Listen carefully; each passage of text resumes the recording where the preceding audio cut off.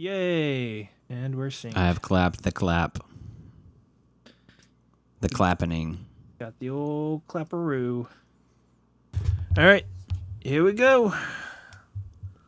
Let's do this. Wait, let me make sure everything's... We're doing this. We do this. All right, here we go.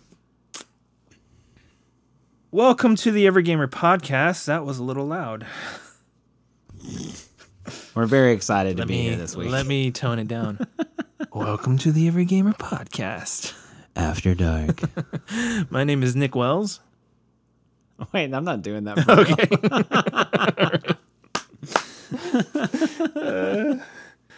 Well, I guess we could do that. Yeah. You want to do that? We're doing that for real? All right. No, we'll just do it again. For real. All right, here we go.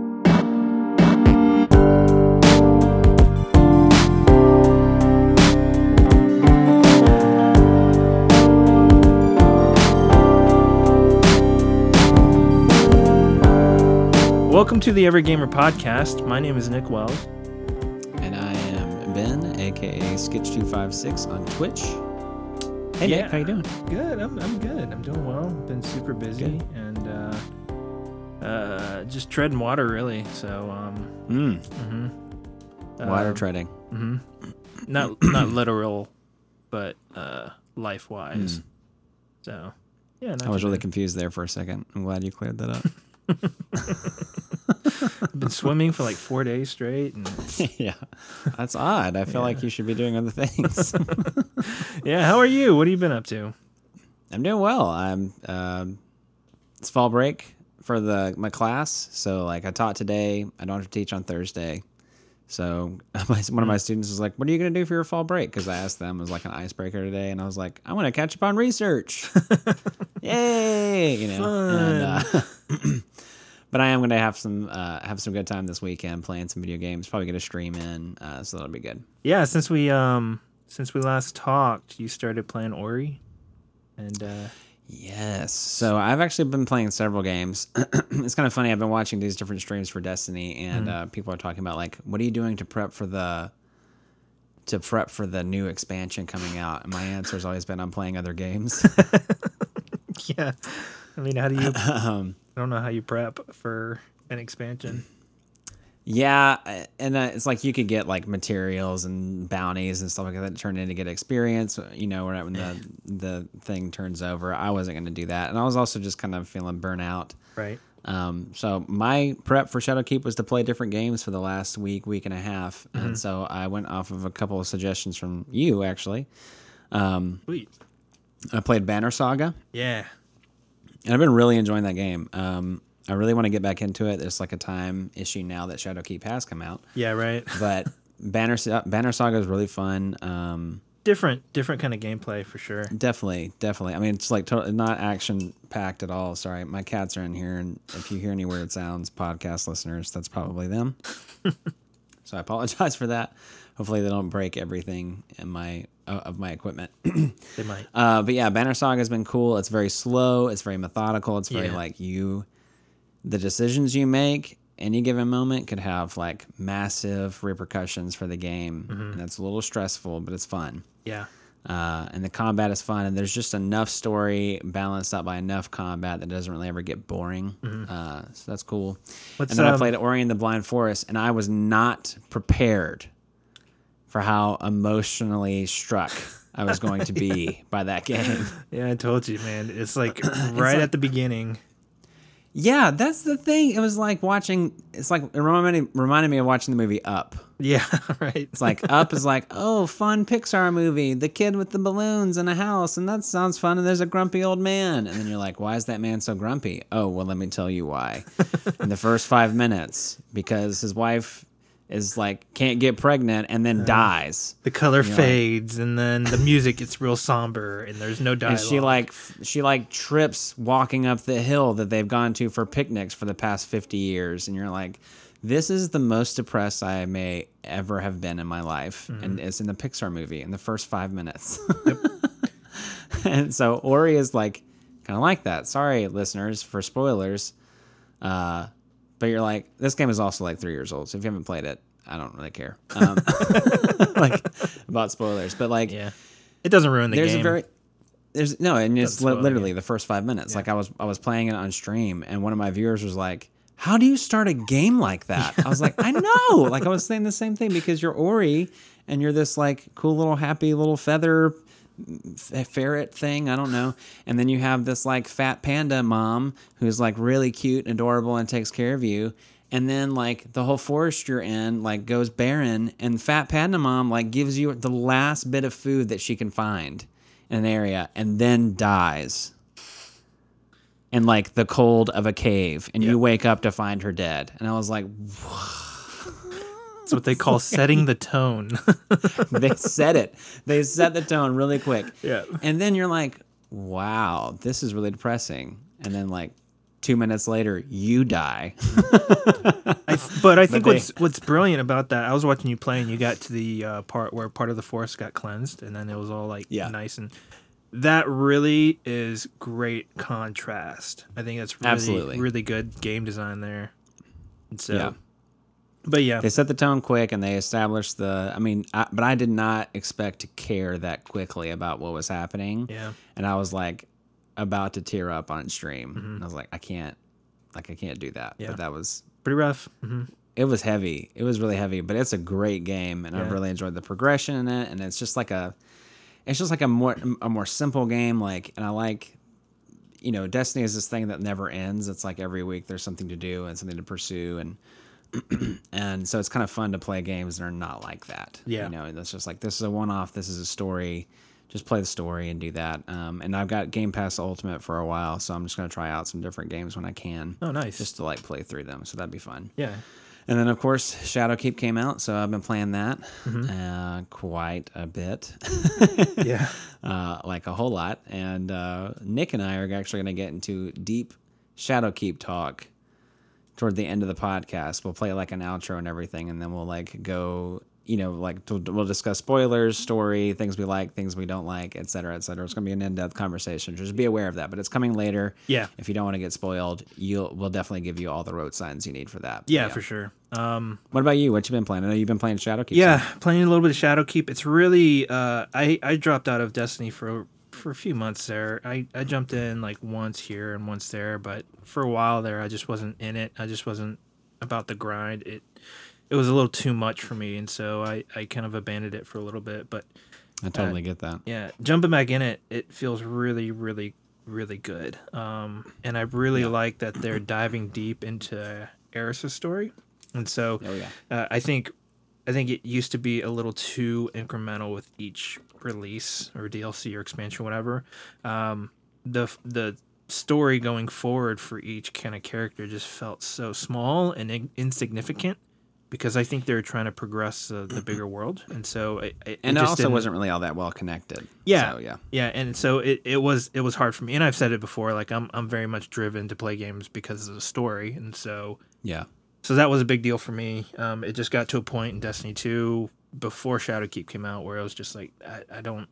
There's not really much that I'm getting from here, so I'm just gonna kind of put it away. And I mean, at the same time, like I'm not an elite player. I wasn't going for first one doing the raid or anything like that, so I didn't need to grind out materials and try to level up as fast as possible. So it was really nice to jump back in and just have that kind of feeling that I got with Forsaken and with some in Destiny 1 where new content comes out and it's just really fun exploring and figuring things out. So it's been really good getting into Destiny 2 or into Shadowkeep. I've also been playing, I was playing Banner Saga.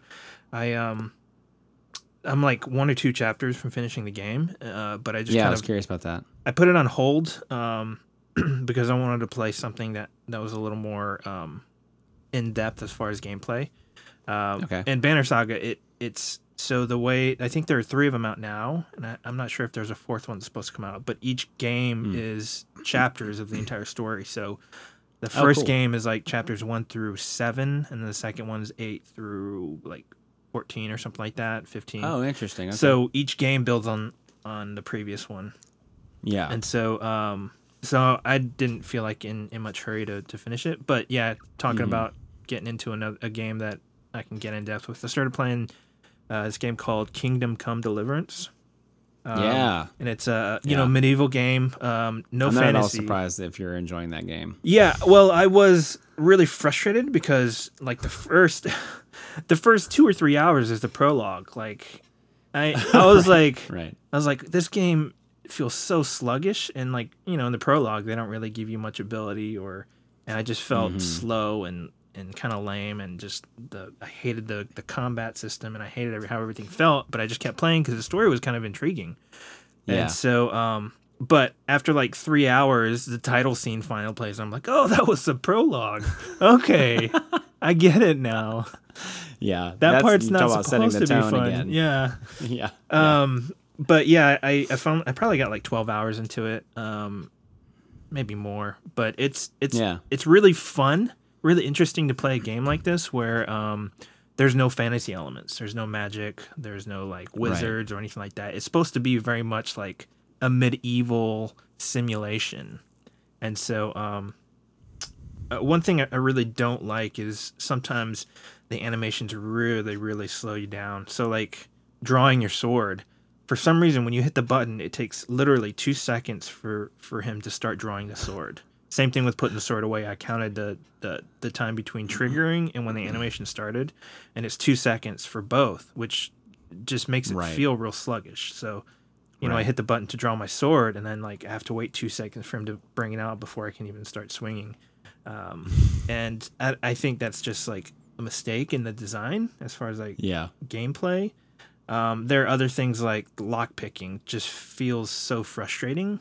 Feels like real lock picking. Yeah, and I think you hit a point where simulation, I forgot what the name of the curve is, but like you get a balance between simulation and actual fun.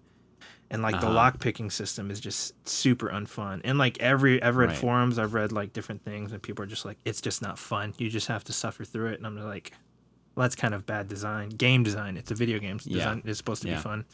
So, but it's not terrible. Same thing with combat system. It's pretty cool. Just how complex it is. So like you can actually strike from different angles. You can do different types of strikes. You can block. And it's very, very in-depth, and I think the combat system is a lot of fun. The archery, it's frustrating. Like, there's no crosshair, so like you're having to just guess. Gosh. And I get it that, again, like I get it that they're trying to do a simulation, but at the same time, I will have a better understanding of where I'm shooting if I can bring the bow up to my eye in real life. The game's not doing that, so you got to give me some sort of compensation to adjust for the fact that I can't do things in this game that I can usually do in real life.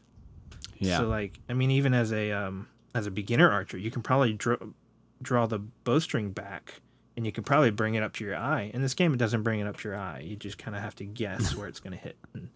And so stuff like that. Who doesn't love that? And so, I mean, making it an option, like if I want a crosshair, if not, there's no like PvP, I don't think. Right. And so, or I'm just playing the campaign single player, so it shouldn't make a difference whether I want a crosshair there or not to anyone else but myself. Right. So, and I read on forums like people were like, just put a little sticker on your TV and you'll never miss. And I'm just like, because that's fun. Yeah, it shouldn't be my responsibility in playing this game to put a piece of sticker on my TV just to be able to have the bow be fun. So there are things like that, but I mean, overall, the game is beautiful. I think the story is really well told. It feels like they had actual like cinematographers like directing the game and the shots and stuff like that. So cool. Really, really well made game. I really hope that this same studio kind of builds off of this and creates like a fantasy medieval fantasy type game too. So that'd like cool. Completely different world or whatever, but using the same engine and the same assets and all that kind of thing. With crosshairs. Yeah, with crosshairs, but with magic and more fantastical type creatures and that sort of thing. Because I think that would be cool. This game feels really fun overall. And it's really kind of in the direction of where like it's like it's what a polished Skyrim should be, Oh, okay. Yeah, so So yeah, really fun game. Just a couple of little qualms here and there, but it's pretty cool. A lot of fun. Yeah. It's kind of funny you were talking about those things that are like too much like real life. Yeah. And I just think it's hilarious whenever you're experiencing something online or like in a digital media that recreates an experience that you like a real life experience that you're trying to avoid by going online. Yeah, right. So like when I was trying to get tickets to Endgame and I was like, you're in a 2-hour queue. I was like, I buy tickets online to avoid getting in a line at a theater. And now I'm in a 2-hour queue. I just think that's such a funny thing. Yeah, it is. I mean, it's. I mean, Second Life is supposed to be a life simulator, but even then, they're not trying to like. They're you trying can to fly in that game. Yeah, exactly. It's still a simulator of some sort, like simulation. Right. But they don't want to make it like you have to walk across the entire country just to get somewhere or across wherever all the worlds, because that wouldn't be fun. That would be super annoying. And they don't make you like tie your shoes or like button up a shirt. Like all these things you might try and figure out how to do like on a with like controls, and that wouldn't work. Just like all that. Yeah. It's like a games journalist said about Red Dead Redemption 2. Just because you can do something in a video game doesn't mean you should. Yes. So, like Red Dead Redemption 2, I wish I could skip some of the skinning stuff. Because like after a couple seconds, or after like 10 or 12 times of it happening, you're just like, okay, I'm done. I don't need to sit through all these animations. There's no point. Right. And making me like sit through them and wait. It just got really annoying after like the 50th or 60th time that you do it. So, or like the horse testicles change based on the temperature. It's like, you really need to use game assets for that? I mean, never once did I ever see it, because like I never really paid attention. You got to be looking. Yeah, you got to be looking for it. Yeah. So, and if you're spending your time in Red Dead Redemption 2 doing that. Mm-hmm. I think I don't know. I think that's one of those things to where I think they were testing the technology to see if they can do certain things. But as far as it being in the game, I think if the game could be optimized better without it, like taking up resources, in-game resources, then I think you should go without it because it's not necessary.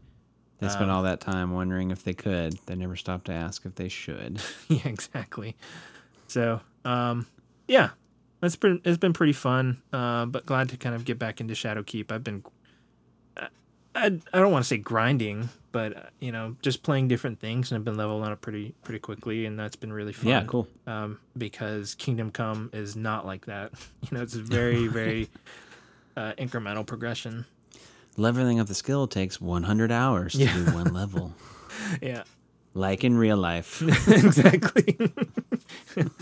Yeah. You can actually, in Kingdom Come, you can actually read a book, and you have to you have to sit there and read and wait for time to progress. And you can sit there and hit the read button and study and then pick how many hours to finish the book. And these books sometimes take 8 or 9 hours. And so you have to just sit there and let it fast move through the time. And so there's stuff like that where it's like, again, they're doing a simulation, but I'm really glad they don't actually make you wait 8 hours. It's just too much. Mm-hmm. Like, we play video games for fun.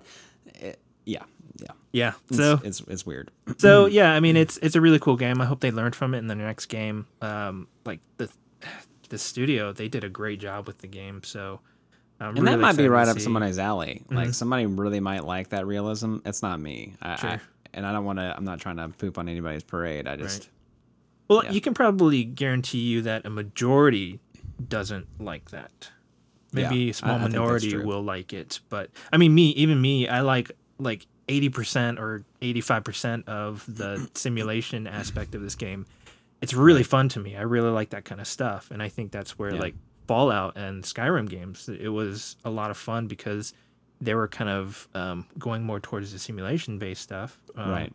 But again, they were wanting to make sure that everything you do in the game is fun. So making that balance. Imagine that. Yeah. So today, I kind of pitched the idea of talking about Bungie and Activision. Yeah. As you know, they split a few months back.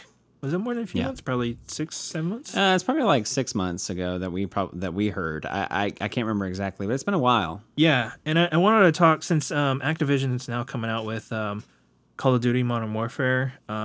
It's really Right. interesting to see what Bungie is doing with Destiny and where Activision is going to be going with their property. So I wanted to kind of talk about that, what you see, we're going to speculate a little bit as well.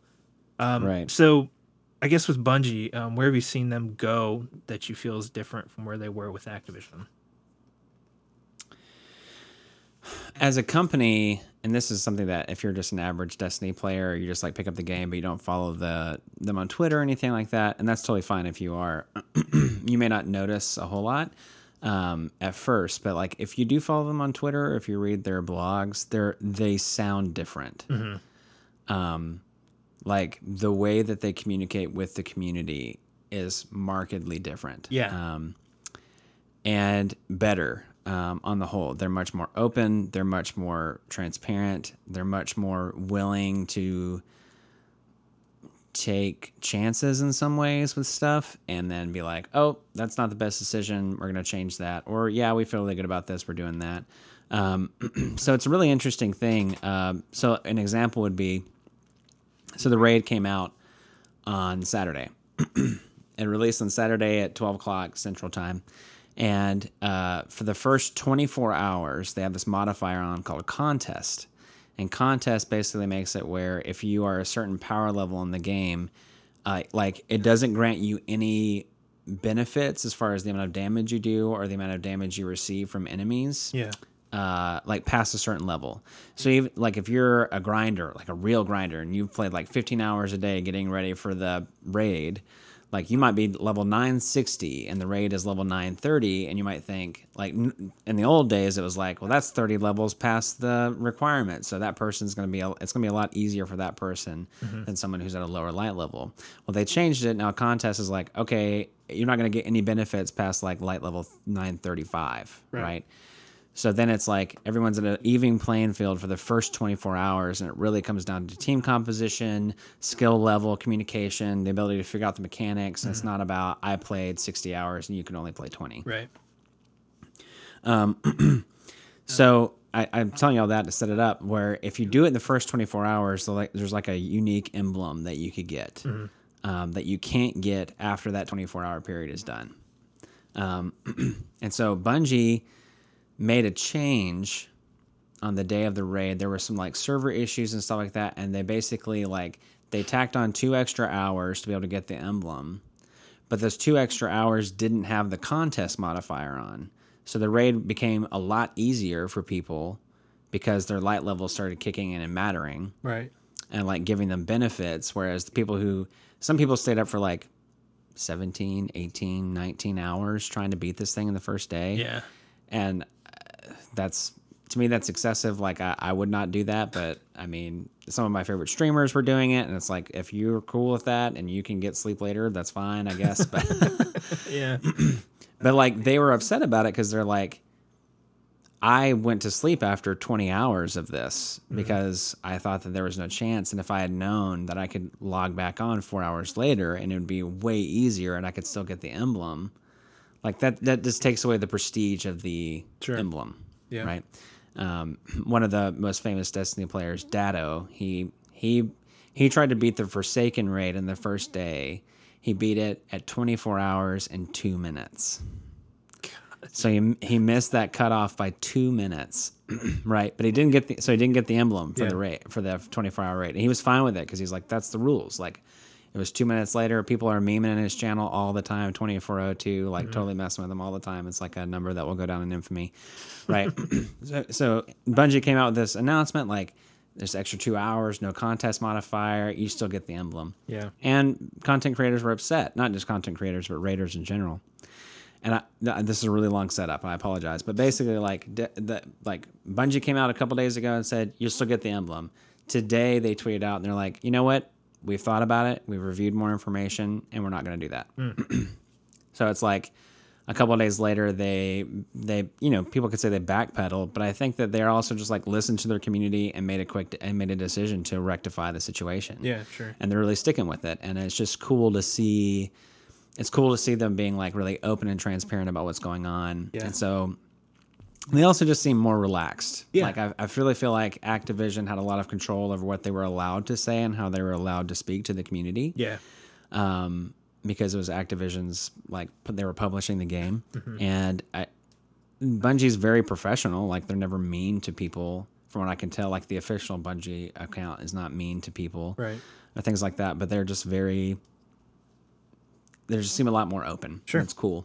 Yeah. And as far as the game goes, it just seems like they're really saying, we're making the game we want to make. Yeah. And that might be good. I'm sure when even like release schedules and content and all that stuff, Yeah. I'm sure they had to clear all that with Activision. So like, Oh, 100%. so I'm sure that now they don't have to answer to anybody. They can say, okay, this is a roadmap we want to go with. We don't have to clear this with anyone above us. There is Right. no one above us. Yeah. So we can Yeah, kind of do I mean, things they on our own pushed- terms. They pushed Shadowkeep back 2 weeks. Yeah. Right. And they had never done that before, and it was like everyone was totally fine with that. Just things like that. And then the game is really doubling down on like RPG mechanics. Like Right. they've released armor that has a lot more like a much deeper like perk and stat system. Love it. Yeah, it's Yeah. great, and they just really are pursuing that direction. Whereas when Destiny 2 came out, it was very obvious that I think that they were in many ways pushed to make the game more appealing to a broader audience, rather than go in depth with the audience that was there already. Right. And so it just seems obvious that they're making a lot of really strong moves for their community, for the game that they want to make. Yeah. And they're being very open and honest about that. And it's just really cool to see. I mean, that's kind of what World of Warcraft did when WoW came out. I'm sure that every time they added to the game or they expanded or did DLC or whatever, they weren't thinking like, how can we continue to add and appeal to a more broad audience? They're probably saying, let's keep the audience that we have, and then we'll just make it so that if people want to jump on, they can jump on. We'll give them resources and help them kind of get acclimated to the world and to the gameplay and everything. But I mean, I'm sure that if I jumped in WoW right now, it would feel super complicated or whatever. Oh, but I'm sure I would have a lot of fun and not feel like I'm being pandered to. And I'm sure the existing people that are playing have been playing forever. And, if not, they'll be able to jump right back in and play it. And so I think that is a smart play on Bungie's behalf, I guess. They are thinking more in the future and keeping the player base that they have. Because you always have a big push whenever something new comes out, but then player base drops off significantly. Oh, yeah. So they shouldn't be trying to shoot for a higher starting number. They should be trying to shoot for a more consistent number over time. Well, and the really funny thing is, I need to verify these numbers, but I think that the first day had 15 million people. Goodness. Yeah, they did have server playing issues. the game. They had tons of server issues, but they were like, right when the game started on Steam, there were like over 200,000 concurrent players there. Yeah. And then like over the course of that whole day, I think there were like 15 million unique logins to Destiny. And so it's like Bungie, they separated from Activision. Mm-hmm. They created a free-to-play version of Destiny, so the entire first year of Destiny 2 is free to anybody who wants to play on Steam, Xbox, PlayStation. You can cross-save across any of those different platforms. Yeah. There are no more exclusives, like based off of the platform that you're on, which is really nice. Like, and then it's like, it's interesting, like they're doubling down on their vision, and I don't think I've ever seen that many people playing the game. Yeah. Like that, I feel like that's record-breaking numbers for the game. And I feel like with the schedule and with everything that they're doing with it, I think they can keep a more consistent player base throughout the season. So. And then whenever the new stuff drops next season, again, it'll jump up a little bit, but I think the player base will stay a little more consistent. And I think it will, yeah. And which is something that I don't think they were able to do because they're having to answer to a publisher saying, okay, how can we monetize certain things? How can we make things go better and, make more money for us? And I think if money is your ultimate motivation, you're only going to keep a certain type of player. and Destiny just Yeah. isn't that type of game.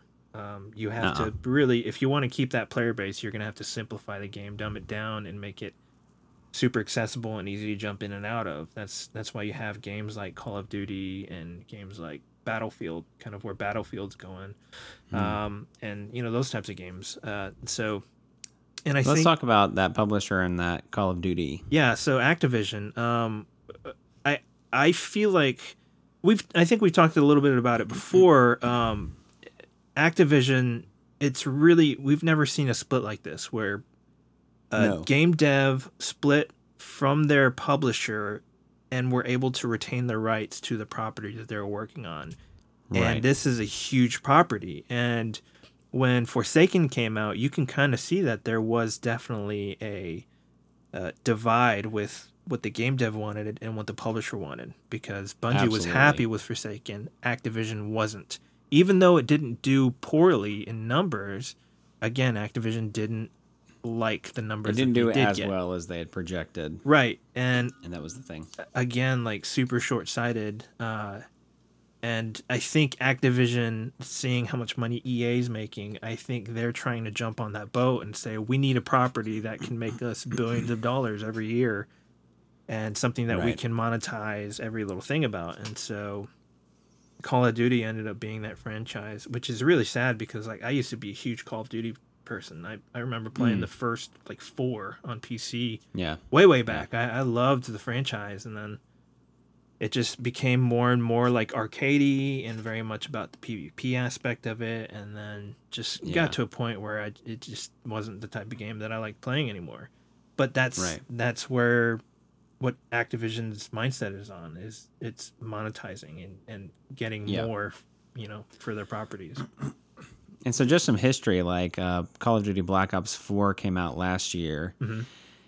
And it was really well accepted. Like a lot of people liked it. A lot of people liked the PvP. There was a battle royale mode that people seemed to really enjoy. Yeah. Like I remember Skill Up had a really very positive review of the game as a whole. And there was like a zombie mode that was really well accepted. And then about a month after the game came out, they released the microtransactions for the game, and they were monetizing a lot of things, monetizing weapons that were unique that you could only get through purchases. I remember there was like a huge like dumpster fire on Reddit about a red dot. Yeah. Like you had to pay for the red dot. You had to pay for the red dot site as a microtransaction, and so like I remember Scale Up actually took his first review down, because he made a second part that said like this monetization is so anti-consumer, that I can't talk about the game without discussing these. But they released these a month later so that the review cycles would all say the game was good, and then not talk about the microtransactions. So it's just like really slimy practices like that that get me going like, well, I don't want to play that game. Yeah. I think there has to be there just has to be some sort of thought that your players aren't cash cows. You can't think of them like that. And I think these publishers are doing that. They're thinking, well, EA's making billions with their cash cows. We need to come up with some way to cash our or to milk our players as well. We don't think you're cows, listeners. We think you're people. I don't. I think you're. But it would be fun. You could be bots. You could be robots, but we think you're people. It would be fun to see a bunch of cows playing Modern Warfare. And a bunch of cows listening to the Every Gamer podcast. And if you like, finally some recognition. Our numbers went up by 2. Cool. Yeah. But this is a very cow-friendly podcast. Yeah. We welcome people and cows and robots. Yeah. And I think Activision is at a point right now where they don't really care about the kind of negative feedback they're going to get about monetization. They know that there's going to be people out there that's going to spend the money on it, and it won't matter until it hurts their wallet. Sure, absolutely. When it hurts their wallet, they will back off big time, like they did with EA was they did Battlefront 2. Once there became like serious legal issues or like rumors of that, or really hurt their wallet, then they backed off of those things. And they even, but it's like it was only they keep on pushing until gamers get frustrated and angry and like really angry, and then they make changes, but then they just keep coming back. So Yeah, that's what happened with Battlefront. They took him out temporarily, and then after everything calmed down, they put him back in. Um, from the what I understand, that game is in a really good spot right now, but it's been it's been tarnished for a long time because of that stuff. Absolutely, and I think it's just really sad. That's where the industry is going. I Yeah. My whole thing is fine. You know, if publishers are going to do that, if they're gonna try to make money off of certain properties, fine. You know, but don't do it with everything. I think that's the thing that's frustrating me is every publisher is trying to do that with every property. Right. And what's happening is the quality of the properties are going to crap. Right. And then Right. so cue Ubisoft. So what's going on with Speak Ubisoft? of the devil. Yeah. So Ubisoft is now, and I will say this: I haven't played Breakpoint at all, and I'm going just off of opinions I've heard and perspectives on the game. So Ubisoft is coming out with a new game, Ghost Recon Breakpoint. So Ghost Recon is like, I mean, I remember it from back in the day, like early 2000s, or like in that time period where it was out, but it was a very different feeling game than like a Call of Duty or a Halo. It was very tactical. It was team based. It was like you commanded different soldiers to go different places and do different activities, and like you conquered that in a very tactical way, which is really cool. And now, like Ubisoft, like you're talking about, like all these publishers are moving in this direction. So Ubisoft releases Breakpoint, or they're about to release it. It's already released. It's okay. It's released. It's out Beginning and of October. But beforehand, there was a beta, and people were just like, why did they make certain design decisions in this game? Like, part of it's like, you like crash land in the middle of a Amazon forest or whatever, and you're alone. Like, I cannot stress this enough, listener. You are alone. And the whole point of the game is for you to fight back this like militant enemy group by yourself, right? So after the opening mission, what do? You wake up at your home base, and there's like 100 other people there who are all playing the game, right? Like it's a social space. Yeah. And so people who are playing the game are like, this doesn't make any sense. Like, I'm supposed to be here by myself. Why are there like 100 people here who are like teabagging and doing like jumping jacks and dancing over there? And they were just like, I really feel like this place was invented just so people could show off like different gear that they have, so they encourage people to buy things in the microtransaction store. But they didn't have the microtransaction store available at the beta, so people knew it was coming. So, but people who ended up paying like $120 for like this like ultimate whatever mega hyper wonderful edition, because they have all these different names for these editions now, like these half dozen editions for these games now, like. They got early access to the game, and this guy published all of the microtransactions that were available on Reddit. Like he posted pictures of them on Reddit. You can purchase literally everything in that game. You can purchase weapons. You can purchase weapon skins. You can purchase clothes. You can purchase vehicles. You can purchase skill points. You can purchase experience points. You can purchase. I mean, if there's something in the game, you can buy it with real money. And so this, like some of these early reviews are coming out saying like, it really feels like it's just a vehicle for microtransactions. And then you see this stuff on Reddit and it's like, oh yeah, this is like a vehicle for microtransactions. Like this is what this is made for. Yeah.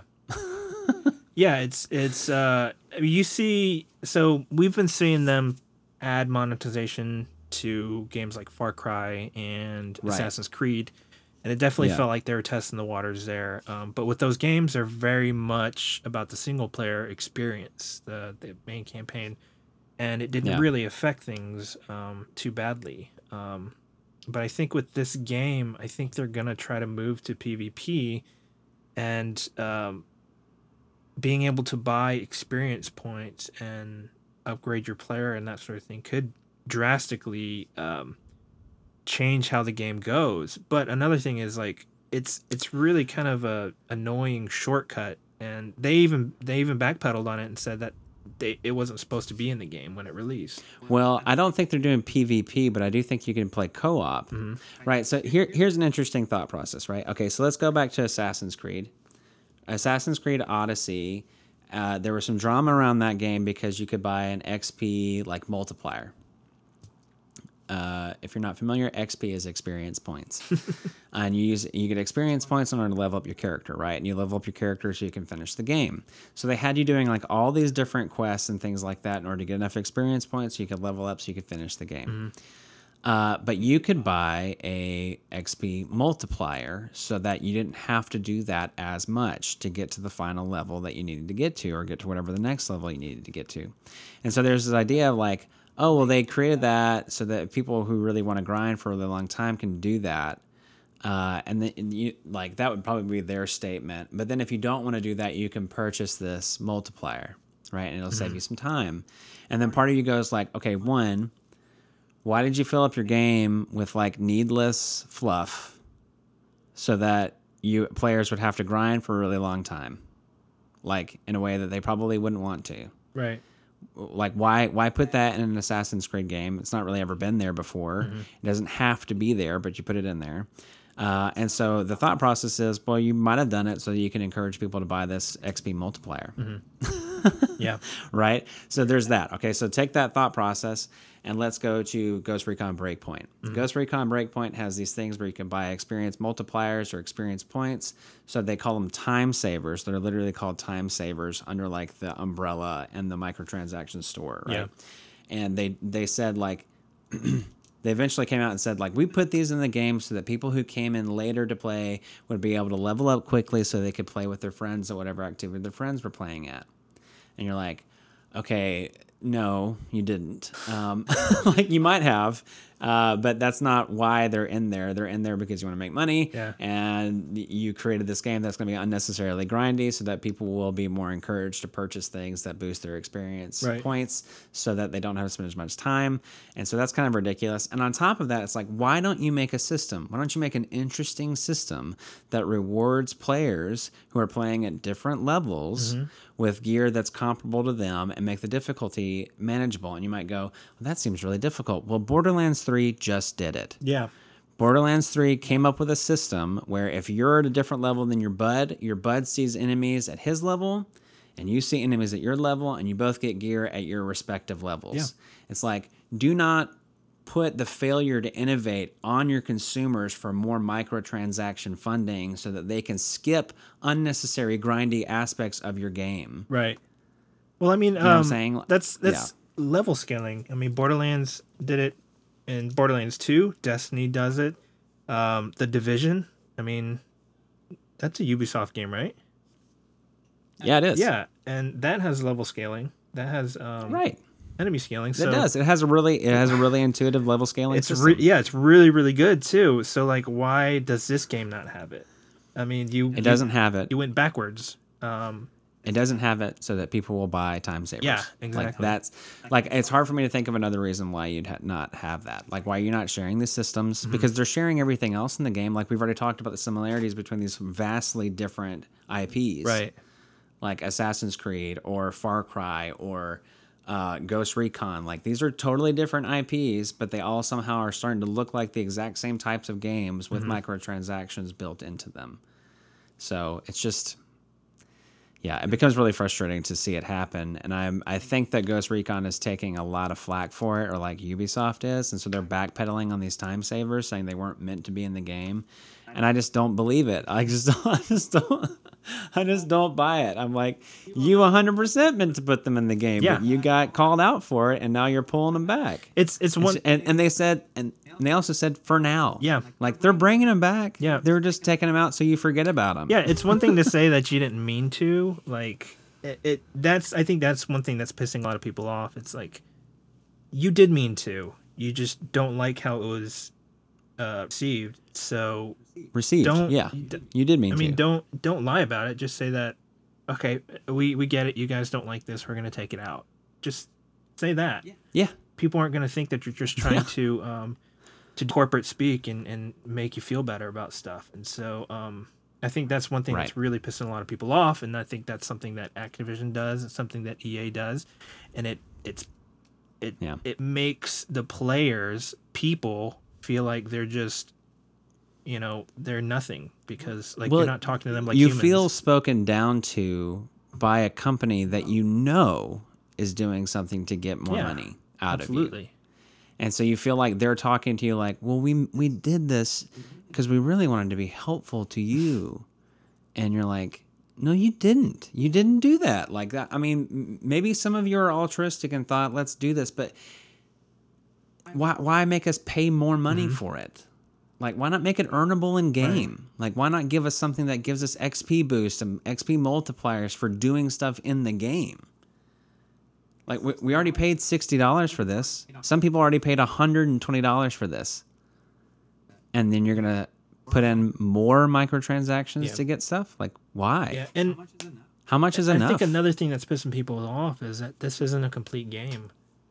Like, the game, I was watching some video on it, and, like, it just doesn't look good. It looks not great. It just, I don't know. The visuals look fine to me. The biggest complaint I've heard is that the AI is the AI is pretty dumbed down. It just doesn't feel fleshed out, I guess. It just feels like they're really close to having something that could be fun. But like, and I played Ghost Recon Wildlands a little bit, and there were a lot of things about it that was super, super fun. They got rid of the team thing, like having a squad with you to be able to give out commands. I think that's a pretty big mistake. Yeah, I think so too. That seems like the spirit of Ghost Recon. And a squad. You have a squad, and then right. It would make sense if you can choose whether to have a squad or not. And I think it'd be so cool to have a squad, and then if you have real players that are with you, they could select a character, and you could have like a team of 4 real people that are doing this, or you could have intelligent AI that help you in this if you don't have other players with you. But that to me seems like the spirit of this is another part of it too. It's like they changed the spirit of this game in order to be able to create opportunities to monetize, and that's and the game just kind of feels kind of bleh. So it's sad. I think Activision just doesn't care. They want some sort of. Well, this is Ubisoft, but Ubisoft. They just want to get in the game as well with EA and Activision and be able to have some sort of cash cow, some sort of property that's going to continue to make the money, because they built this really big world, and I can see them adding to it for the next 5-8 years, and so. It's just sad. It's sad seeing Ubisoft go this direction, because they were like one of the 3 big publishers that were pretty chill on the monetization stuff. And they were still making decent games, like even with the microtransaction issues that were in some of these games, like most people were still enjoying Assassin's Creed, and most people were still enjoying Far Cry, and like they were still like good video games. And now it's like Ghost Recon doesn't feel very good, and it's obviously like a microtransaction. Well, they hit a wall with Assassin's Creed, because they're trying to release a new Assassin's Creed game every year, and people got to a point to where it's like the quality is just crap. You're just releasing properties just to release Assassin's Creed games. There's no point to it, and so instead they stopped after a few years of that. They stopped, and they're like, okay, we get it. Our games aren't up to snuff, so we're going to kind of redo it. So with Assassin's Creed Origins... Thank you, truck, for making a lot of noise. That's all right. Sorry. With Assassin's Creed Origins, they kind of rewrote everything and just made it... and it was a big hit. And same thing with Odyssey. Yeah. Again. And then Far Cry 5, I think, was... Far Cry 5 is one of my favorite games. It was really, really well written. The characters were very... memorable. The gameplay was super solid, and so it's just sad to see them do this to Call of Duty, or not Ghost Recon, because Ghost Recon was one of those games that Breakpoint was one of those games that I actually wanted to play. I was planning on getting it at some point, but now with the release and seeing the gameplay and seeing all the stuff that's going on with it, I'm like, I don't want to sink money into it, because I know that it's one of those games where they don't want just $60 or $120. They want thousands over years. They want thousands and thousands of dollars from you over the next 5 or 10 years. That's what they're looking for. Right. And so, Right. and we've seen that with a lot of things. So like, Disney, they don't want to just release properties once and have a big box office. They're creating their own streaming service so that you're on a monthly payment. You're on a subscription model.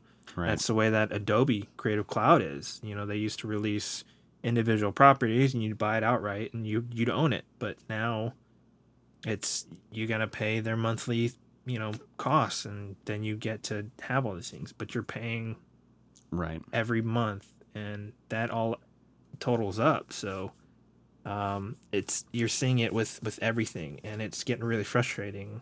And I think the market's going to just be flooded with subscription services. I know. I'm very curious what that's going to look like, because in many ways I feel like we stepped away from cable so we could enjoy these streaming services because of the things that they offered that were unique, and now I feel like there's just going to be a bunch of streaming services that we're all going to be annoyed by instead.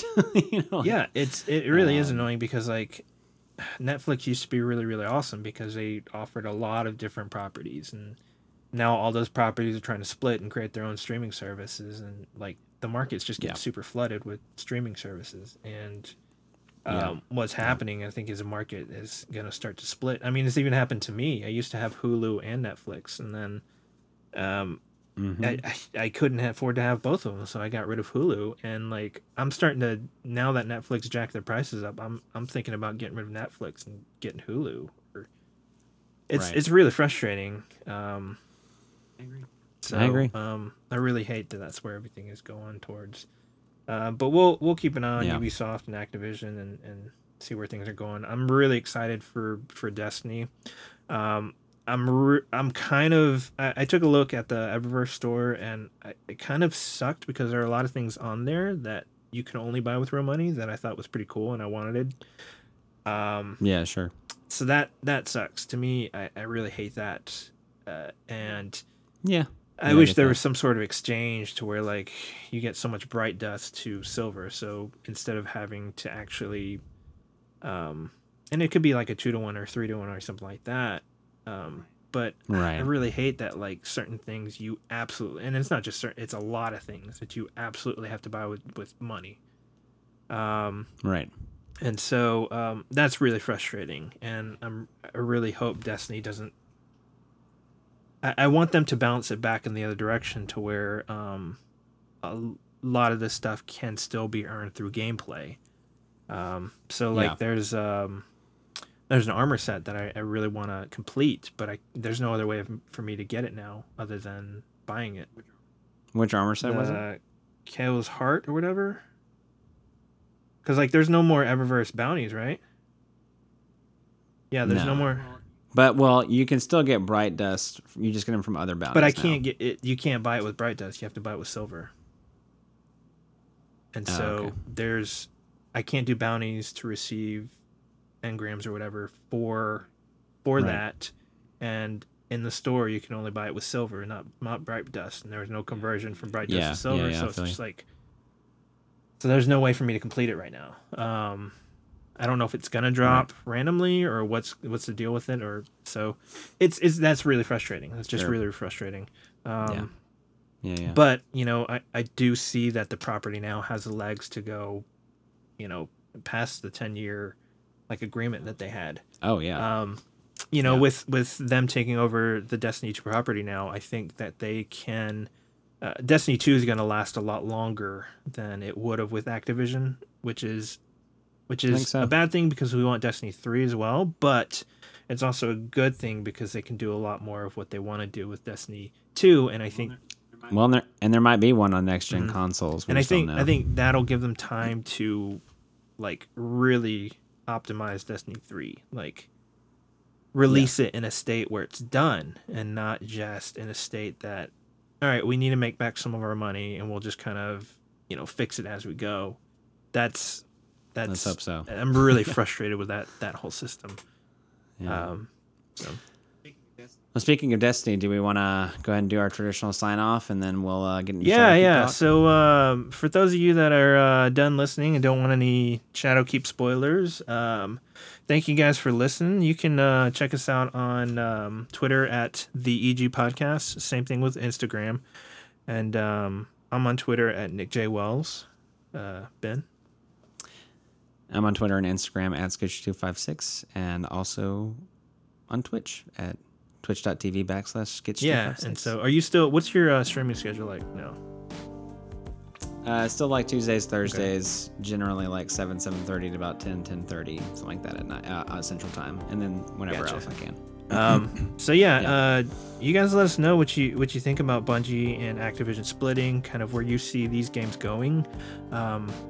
Ghost Recon Breakpoint, Call of Duty Modern Warfare, Destiny 2. Do you like the changes? If you guys have been playing it recently, do you like the changes that have happened? Have you seen a big difference between where the game is now and where it was when it released under Activision? Let us know what you guys think about it. Yeah, absolutely. And so thank you guys for tuning in. Thanks for listening to this one, and we'll catch you on the next one.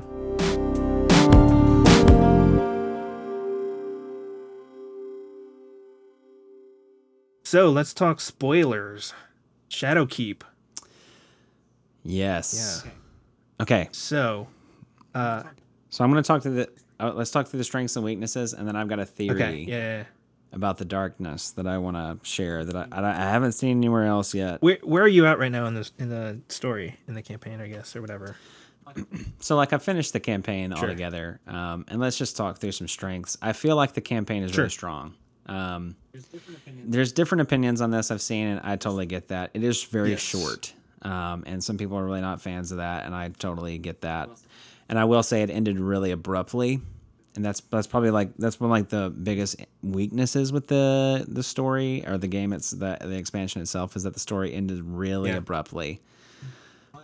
But I also they've been very vocal about that this is like a stepping off point for a story they're going to be telling over the course of the next year.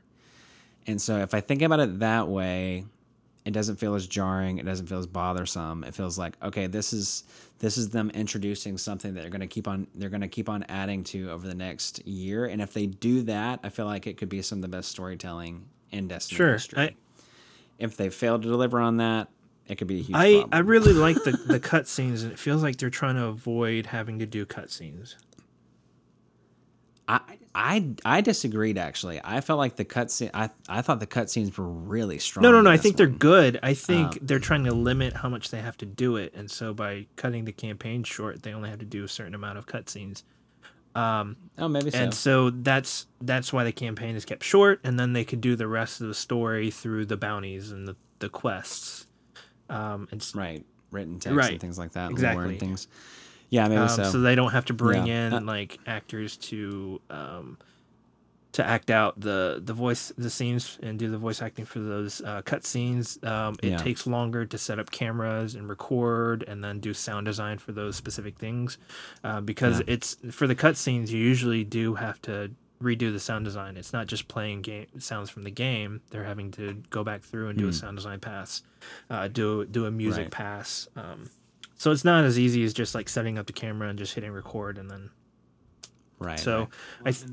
And the voice acting is some of the strongest that I think the game has seen so far. Eris Morn, her character, as far as strengths go, let me just start like the atmosphere of this DLC feels really great. In many ways, I feel like I'm playing the game. I feel like I'm playing Destiny 1 again, and I mean that in the best way possible. In Destiny 2, for a long time, I always felt like there was this missing atmosphere and weightiness to the story and to what I was doing. Even with Forsaken, I felt that way, and I don't even know exactly why. But then now we're back on the moon, and you have Eris Morn, and the atmosphere is so strong, and they have such like some really great cinematic moments. To where it's not really a spoiler because it's the first mission, but you turn the corner in this space on the moon, and you see all these like specters floating in the sky, beautiful, against the earth as a backdrop. it was beautiful and like kind of like Very scary eerie. and haunting and like eerie. Yeah, and it was like immediately, like I think they even disabled your sprint ability at that moment. So like you had to like there was one moment where they actually disabled your Yeah. ability to sprint, so that you had to walk slowly in this vista. And like that was super cool. Like so I turned around, I knew those floating specters were going to be there. I knew we were going to be on the moon. But as soon as that happened, I was like, Yeah. this is awesome. And then the next corner you turn, if you're a Destiny fan, you'll know what I'm talking about. The next corner you turn, you see a pyramid ship in this crevice in the moon. And the pyramid ship is a big deal. If you're a Destiny fan or not, I'll just explain. Like, you're an agent of the light, and then there's the darkness. And we've never actually truly seen the darkness, except for like a 5-second cutscene at the end of Vanilla Destiny 2, where the Traveler's Light went out into space, and then you see these black tetrahedron, but we just call them pyramids for simplicity, like pyramid ships out in space that are activated by the light and start heading towards it. And we know that that's the darkness or something. Like we know that that's something serious. And we know from like lore, from different things that people have been studying, that they actually represent the darkness. Like those are like the physical manifestation of this evil force that we're kind of against. But they've always felt like eventually, hopefully, they'll be in the game, and then you turn this corner and on the moon, and there's one right there. And it's freaky because it's like you don't expect a ship like that to be underground, sunken into the moon, subsurface, and like it's very contrast to like the rocks and the cave that you're in. Yeah. Great. And it's great design. And then like as you're approaching, or I guess later on as you're approaching, there's that light that comes from it, and it's when you first get to the ship and you're about to enter, it just like grabs you and starts pulling you in. Yeah, and it was just like a really, really interesting contrast with the ship and the location it was at. You're not expecting a ship that size to be underground. It's massive. And it was creepy, and it was really well done. Oh, it was so strong. It was like I was sort of interested in the story, kind of, and then I saw that ship and I was hooked. I was like, okay, I'm in. Like, what are we doing? Let's do this. And then I like this because Destiny doesn't always have like the clearest, like, I don't know why I'm doing what I'm doing. Like, I don't know why I'm doing this mission right now. And it's like, this is super simple. It's like, we got to get inside the ship so we can understand what's happening and hopefully get an advantage against this enemy. But you need to get this armor to be able to get inside the ship. So the whole campaign is basically you killing nightmares and forging armor to get inside the ship. And it's like, that's super simple, but I'm also very invested. And then as far as like the depth goes, that's where Eris comes in. Eris is a character from Destiny 1, and she's always been this like very like goth, like moody, whatever, And I knew that she had like this terrible experience where her and her fire team tried to raid Crota's lair, and then they like all were brutally murdered, except for her. And she survived for hundreds of years in the Hellmouth on the moon, and like stole acolytes' eyes and like put them in herself so she could see. It's like, okay, that's really creepy, and you're very moody and weird, and I don't know how to respond to you. And I honestly, like, Eris has been a favorite for a lot of people, but I never really cared for her that much until now.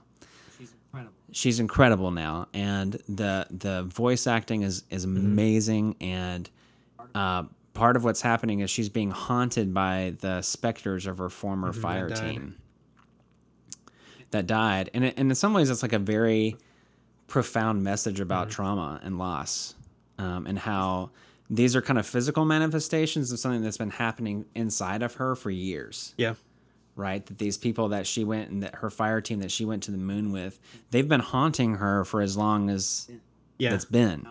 But now there's like these physical manifestations that are actually there, and you can see. She's haunted by the fact that she survived and they didn't. 100%. A lot of what you're doing there. after the campaign is kind of helping her reconcile, kind of how she feels about it, and I think they're going super deep with it there, because you're having to find an artifact of each of these fire team members and help her kind of remember the good about about each fire team member and Yeah. why they were important to her, and rather than being haunted by the fact that they died and she survived.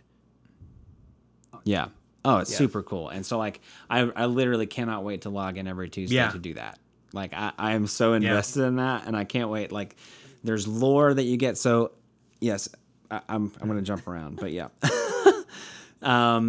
You find this like unknown artifact toward the end of the campaign. So in the campaign, you actually get to go inside the ship, and the weirdest thing happens. Like you get sucked in, and your ghost starts talking in a very weird way, and your ghost is actually the voice of the darkness speaking to you. Like they took over your ghost, and they're talking to you.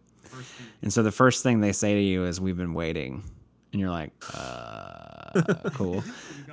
So you go in this ship, and this ship is very like ominous and just weird. The architecture is different than anything else you've seen, and it kind of goes in these different directions. And like it's like very sharp geometry and very very like cold space, but very ominous. And you can just see these like beady red eyes, like in the walls. And it's very cool. Like, and you go through and you fight these nightmares from your past, right? So, and some people are going to complain about reused content. I don't really care because it was used very smartly in the story. But they're basically the darkness. Every time you go and you fight like a former villain, so like Gaul, Dominus Gaul, right? You fight Dominus Gaul again in the nightmare of him, and then the darkness comes in and speaks. And this is where my theory comes in. The darkness comes in and speaks, and they're like, the light just stood there and abandoned you.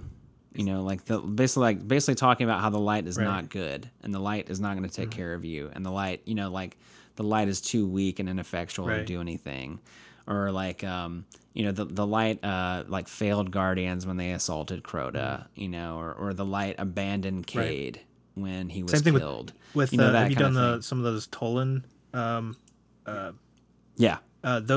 Those things, same thing. It's trying to convince you that you're not actually on the side of good. You're actually doing harm. Well, and the funny thing is, I wouldn't even go that far yet, but I would say like it's basically like when I was first listening to it, I was like, that's crazy because like I beat Dominus Gaul because of the light, and I beat like Cade's killers because of the light, and I beat Crota because of the light, etc. Right, so I go through, and then I've been thinking on it, and over the past year, they've been threading this story of like blending light and dark, right? So there's these different things in the lore which are really great, and the darkness uses something called or the Hive use something called sword logic, and basically their idea is the weak don't survive, so if I love something, I try to kill it because I want to help it grow stronger. Which is a very like messed up morbid thing, and if I kill it, then it needed to die, right? And so there's this sword logic versus bomb logic, which is what the light is. And basically you have these idea of like a sword is as simple and fine as a blade. It's like a simple thing, and simplicity is what it's going for, and we're trying to remove everything that's not simple. And then a bomb is like an incredibly complex thing. And like you see that difference also in like the Traveler is a complex geometric shape. It's a sphere, which is like apparently like one of the most complex geometric shapes in existence, versus a tetrahedron or a pyramid, which is one of the most simple. Right. So there's this ideas of like simplicity versus complexity, and which one is stronger, and they're at like basically an eternal war with each other. Oh, interesting. Right? Yeah, it's really fascinating. Like, watch My Name Is Bife, listeners. Just watch him. He's just great. He breaks down the stuff, and it makes everything in the game way more fun and interesting. But I think the theory is my theory is this: the darkness is not trying to convince us to abandon the light. It's trying to convince us that we've been using the darkness the whole time. Oh, because like if you look back, like there's a lot of things being alluded to as us being these like murderers, us being these killers, us being these things that remove and kill throughout everything. Like if it's a bad thing, we go kill it, right? And the darkness is talking about how weak and ineffectual the light is, referring to all these enemies that we beat, right? And so I think that the darkness is ultimately saying like, you've been using me the whole time. Interesting. right? And now I need to convince you of that so you'll come and join me. Because the Crota fight is the last one you do, the Crota Nightmare fight. And a very key aspect of that fight is that you use Crota's own swords to Right. kill him.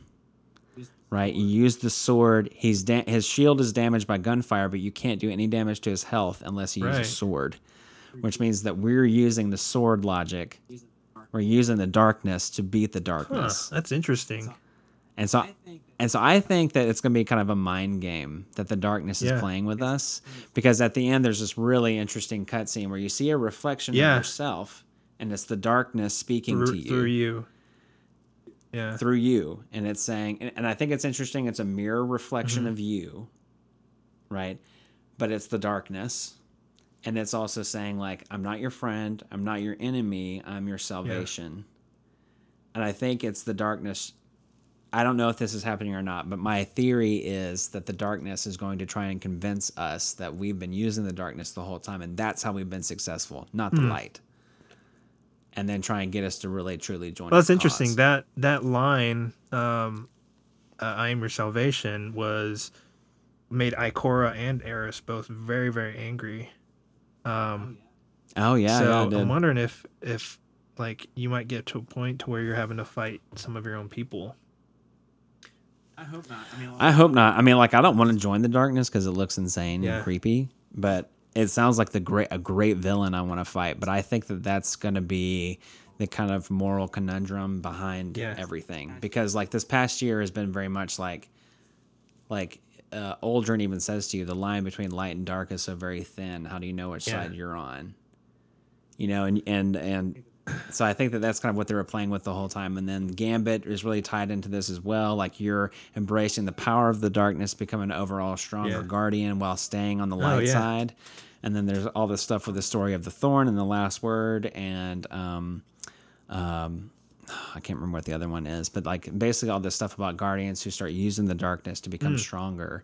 And so to me, it feels like a very natural progression into this like conundrum that you're going to face as a character, but I don't know if they'll go that deep with it, but I wanted to get it on record just in case. It would be very interesting if like Ikora, if she turned, because she got put, so like with Eris, she's got those specters and they're constantly trying to invade her mind and kind of like have her give in to that she did wrong, or she was, how would you let your fire team die? She's haunted by that. And I think with those ghosts, they're trying to get her to give into that. And it would be interesting if like you helped Eris, like what if as you're helping Eris, Ikora is slowly giving into that.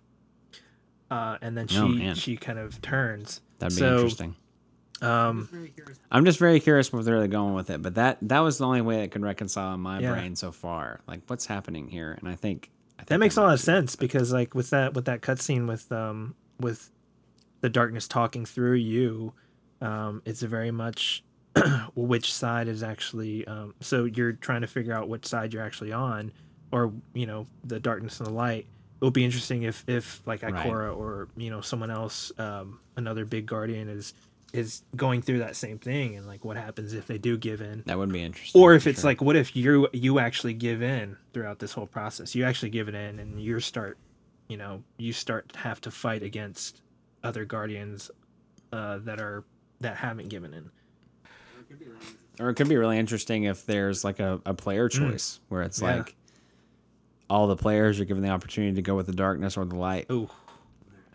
And then what happens? Ooh, what does happen from there? That's interesting. Yeah. A lot of people are going to choose the darkness. Yeah, probably. I feel like just to be different and dark side's edgy, always but more powerful. I'm going to go with the light all the way. Isn't the dark side to. always more powerful in Star Wars universe? No, it's just a quicker way to power. It's not more powerful. All right, that's fair. Yeah, man. All right. Well, thanks for listening to us Shadowkeep talk.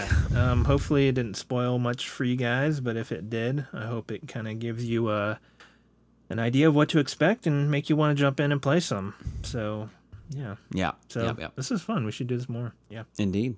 Cool. All right. Well, thanks for listening, and we'll talk to you guys later. See y'all.